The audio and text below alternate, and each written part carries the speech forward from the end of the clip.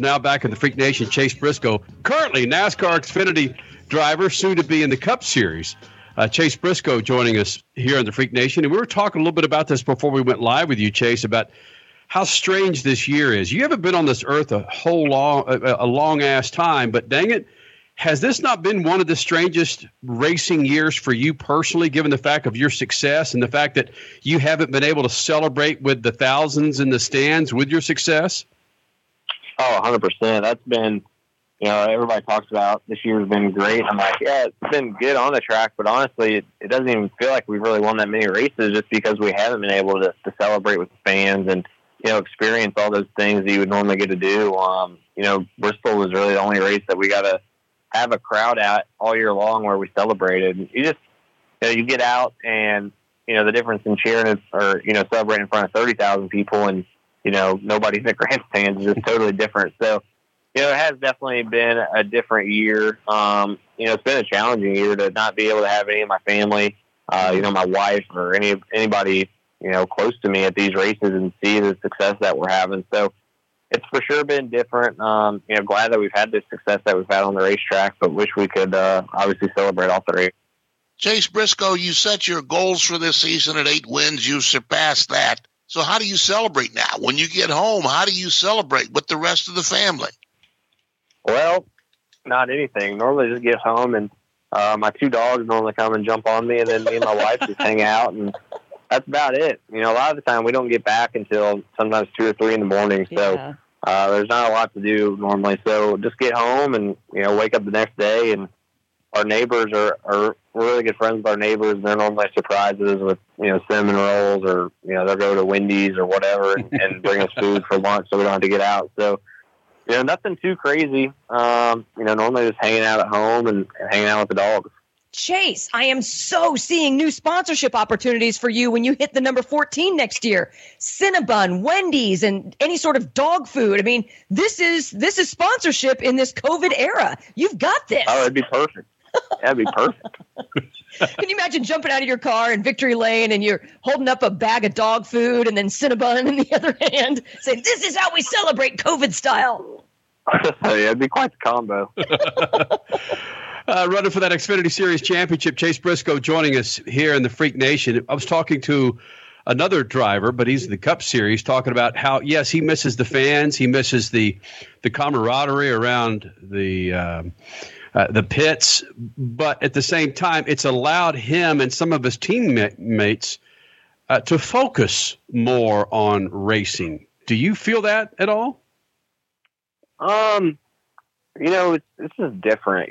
Before we would go to the racetrack and, the race might start at 4:00 and you get there at 8 a.m. and you're doing stuff literally from 8 to 3 o'clock nonstop. And your mind really isn't on racing. You're so focused on doing other things. And the time honestly goes by pretty quick where now, NASCAR has been mandating us to get there 4 hours before the race. And then you sit in your rental car for 3.5 hours and wait to go get changed and walk to the car. And you don't get to see any of your team guys or none of that stuff. So it's just different. I would much rather be running around from 8 a.m. till 4, just because it does maybe allow you to not be running around as much. But, for me, that's part of race day. And sitting in your rental car for 3.5 hours is probably not the most fun thing to be doing either. So, yeah, it's definitely been different. I think some guys have kind of embraced it. But for me, truthfully, I would much rather be walking around doing stuff and being able to just hang out with people instead of sitting by myself for,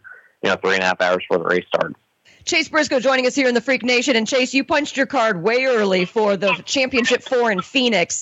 Now that it's all coming down to that, does anything change besides sitting in your rental car, unfortunately? Does anything change with your mentality or how you communicate with your crew guys to really focus on this championship and what it all means when it comes down to Phoenix?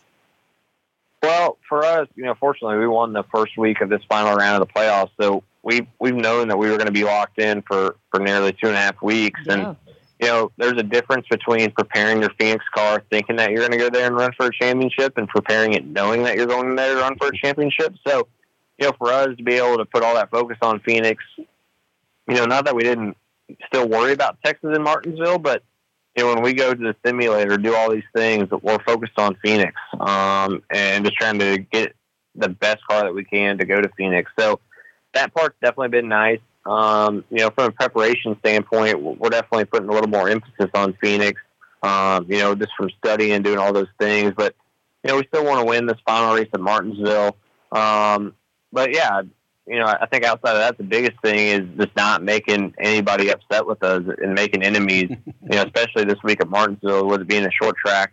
There's going to be a lot of hurt feelings after the race, and you don't want a guy to come back and retaliate at the championship race. So that's probably our main goal, is obviously you go there and try to win the race, but don't make anybody mad in the process, just because, if we can not have any enemies, it's only going to help our case at Phoenix to make it a little bit easier to win the championship.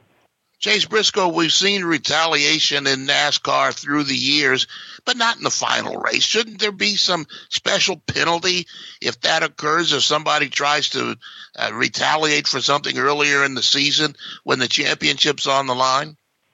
Yeah, for sure. And not so much just retaliating as far as wrecking you, but they can just make it really hard on you. As far as trying to get past them, they can hold you up, they can block you, they can do all these things that really could change the outcome of the race. So yeah, it doesn't even necessarily mean getting crashed, it's just getting raced hard. A lot of the time, those championship 4 guys get kind of raced with a lot more respect. Guys live for them. They don't want to, mess up the championship for anybody. But if somebody's mad at you for taking them out of the championship, they can certainly make your life a lot harder. So, with how tight the points are in the Xfinity Series, there's realistically, still 7 guys that can get into those final 3 spots, and the points are really tight. So there's going to be a lot of chaos, I think, this week at Martinsville, and hopefully we're not a part of it. Chase Briscoe, you'll be competing for the Xfinity Series championship. But go back about 3.5 years ago, you put a tweet out that people would be loving iRacing. It became such a huge hit during the pandemic. Everybody was doing it. So now you're going for a championship, and next year you're going to be in the Cup Series with Stewart-Haas Racing. Would all of that happen if you hadn't been involved in iRacing in the last 3 years? iRacing is certainly a thing that's helped, me just with the lack of experience I have, pavement racing or even going to these racetracks, and to be able to have iRacing as a teaching tool, be able to run these racetracks and just prepare is a huge, I feel like not an advantage because all the drivers are doing it now, but, 3 years ago, all the drivers weren't doing it. So it certainly helped.